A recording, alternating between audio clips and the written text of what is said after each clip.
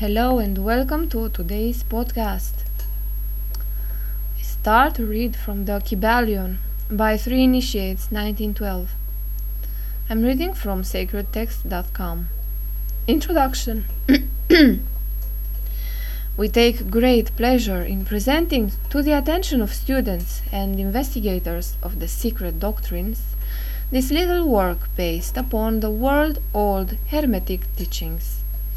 There has been so little written upon this subject, notwithstanding the countless references to the teachings in the many works upon occultism, that the many earnest searches after the arcane truths will doubtless welcome the appearance of this present volume.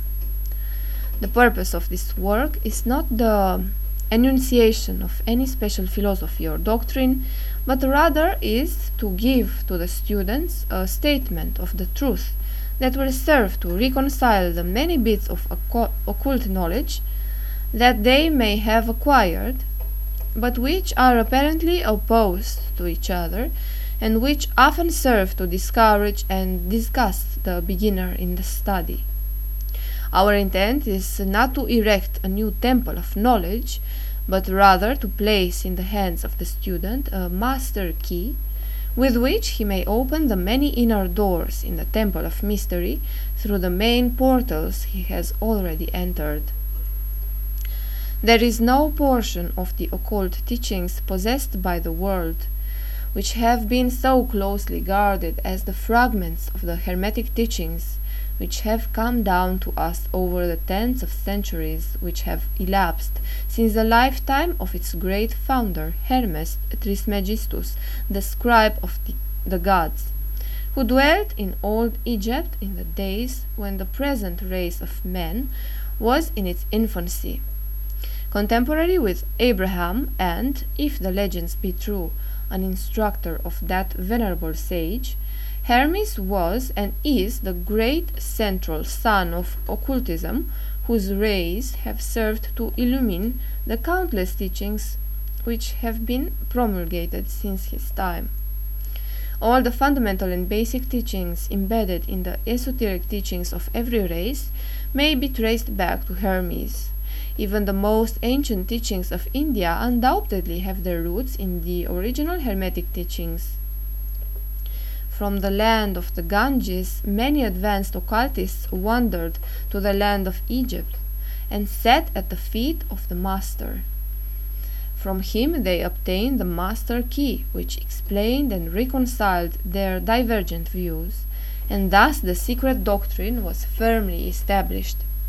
From other lands also came the learned ones, all of whom regarded Hermes as the master of masters, and his influence was so great that in spite of the many wanderings from the path on the part of the centuries of teachers in these different lands, there may still be found a certain basic resemblance and correspondence which underlines the many and often quite divergent theories entertained and taught by the occultists of these different lands today. The student of comparative religions will be able to perceive the influence of the Hermetic teachings in every religion worthy of the name, now known to man, whether it be a dead religion or one in full vigor in our own times. There is always certain correspondence in spite of the contradictory features, and the Hermetic teachings act as the great reconciler.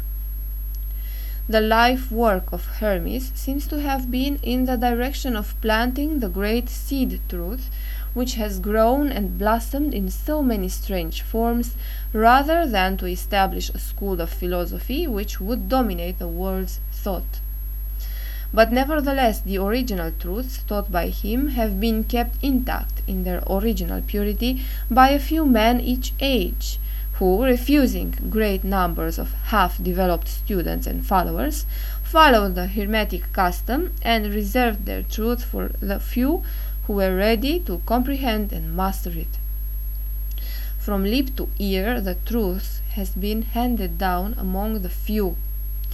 There have always been a few initiates in each generation in the various lands of the earth who kept alive the sacred flame of the Hermetic teachings, and such have always been willing to use their lamps and relight the lesser lamps of the outside world, when the light of truth grew dim and clouded by reason of neglect, and when the wicks became clogged with foreign matter.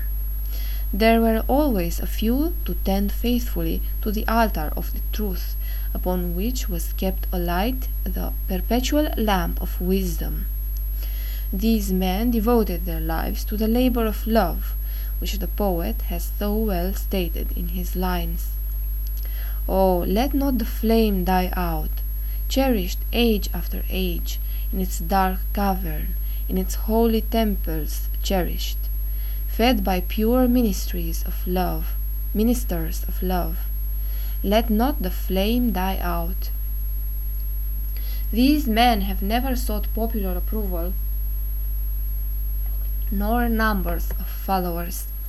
They are indifferent to these things, for they know how few there are in each generation who are ready for the truth, or who would recognize it if it were presented to them. They reserve the strong meat for men, while others furnish the milk for babes. They reserve their pearls of wisdom for the few elect who recognize their value and who wear them in their crowns, instead of casting them before the materialistic vulgar swine who'd trample them in the mud and mix them with their disgusting mental food.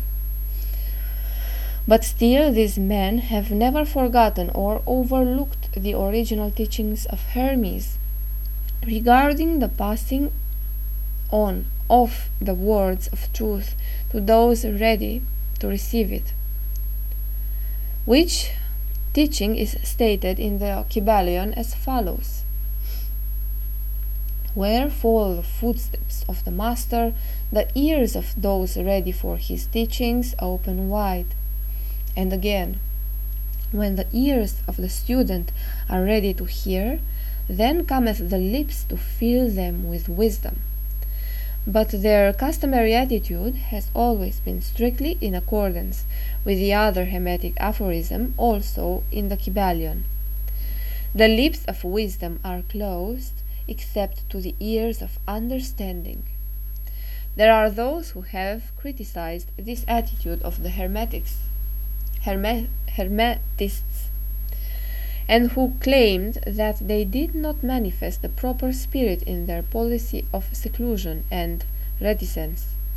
But a moment's glance back over the pages of history will show the wisdom of the masters, who knew the folly of attempting to teach to the world that which it was neither ready or willing to receive. The Hermetists have never sought to be martyrs, and have instead sat silently aside, with a pitying smile on their closed lips, while the heathen raged noisily about them, in their customary amusement of putting to death and torture the honest but misguided enthusiasts who imagined that they could force upon a race of barbarians the truth capable of being understood only by the elect who had advanced along the path. And the spirit of persecution has not yet died out in the land.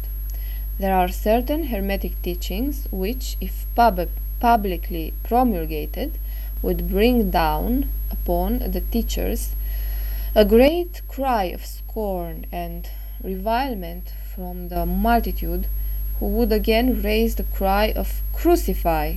Crucify!" In this little work we have endeavored to give you an idea of the fundamental teachings of the Kybalion, striving to give you the working principles, leaving you to apply them yourselves rather than attempting to work out the teaching in detail. If you are a true student, you will be able to work out and apply these principles. If not, then you must develop yourself into one, for otherwise the Hermetic teachings will be as words to you. The three initiates. Mm.